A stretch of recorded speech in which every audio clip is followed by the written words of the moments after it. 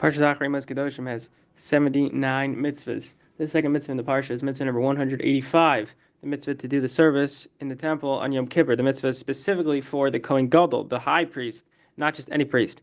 So the Minchas Chinuch has. So how do we know that it's from the high priest? Well, the pasuk says Aaron needs to do the services. It doesn't just say a Kohen should do the services like it does with all the other avodas, all the other services. It just says a Kohen. Here it says Aaron specifically. Why? Because Aaron is the Kohen Gadol, and it explains in the Torah that after Aaron, the other Kohen Gadol will take Aaron's place for this service.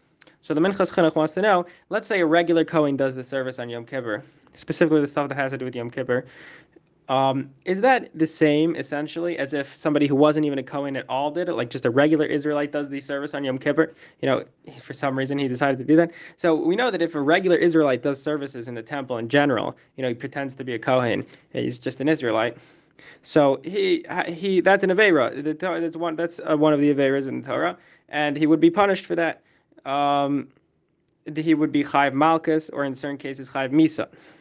So what about if a Kohen, who is really a Kohen, but he does the services that are supposed to be done only by a Kohen Gadol, that is the service on Yom Kippur?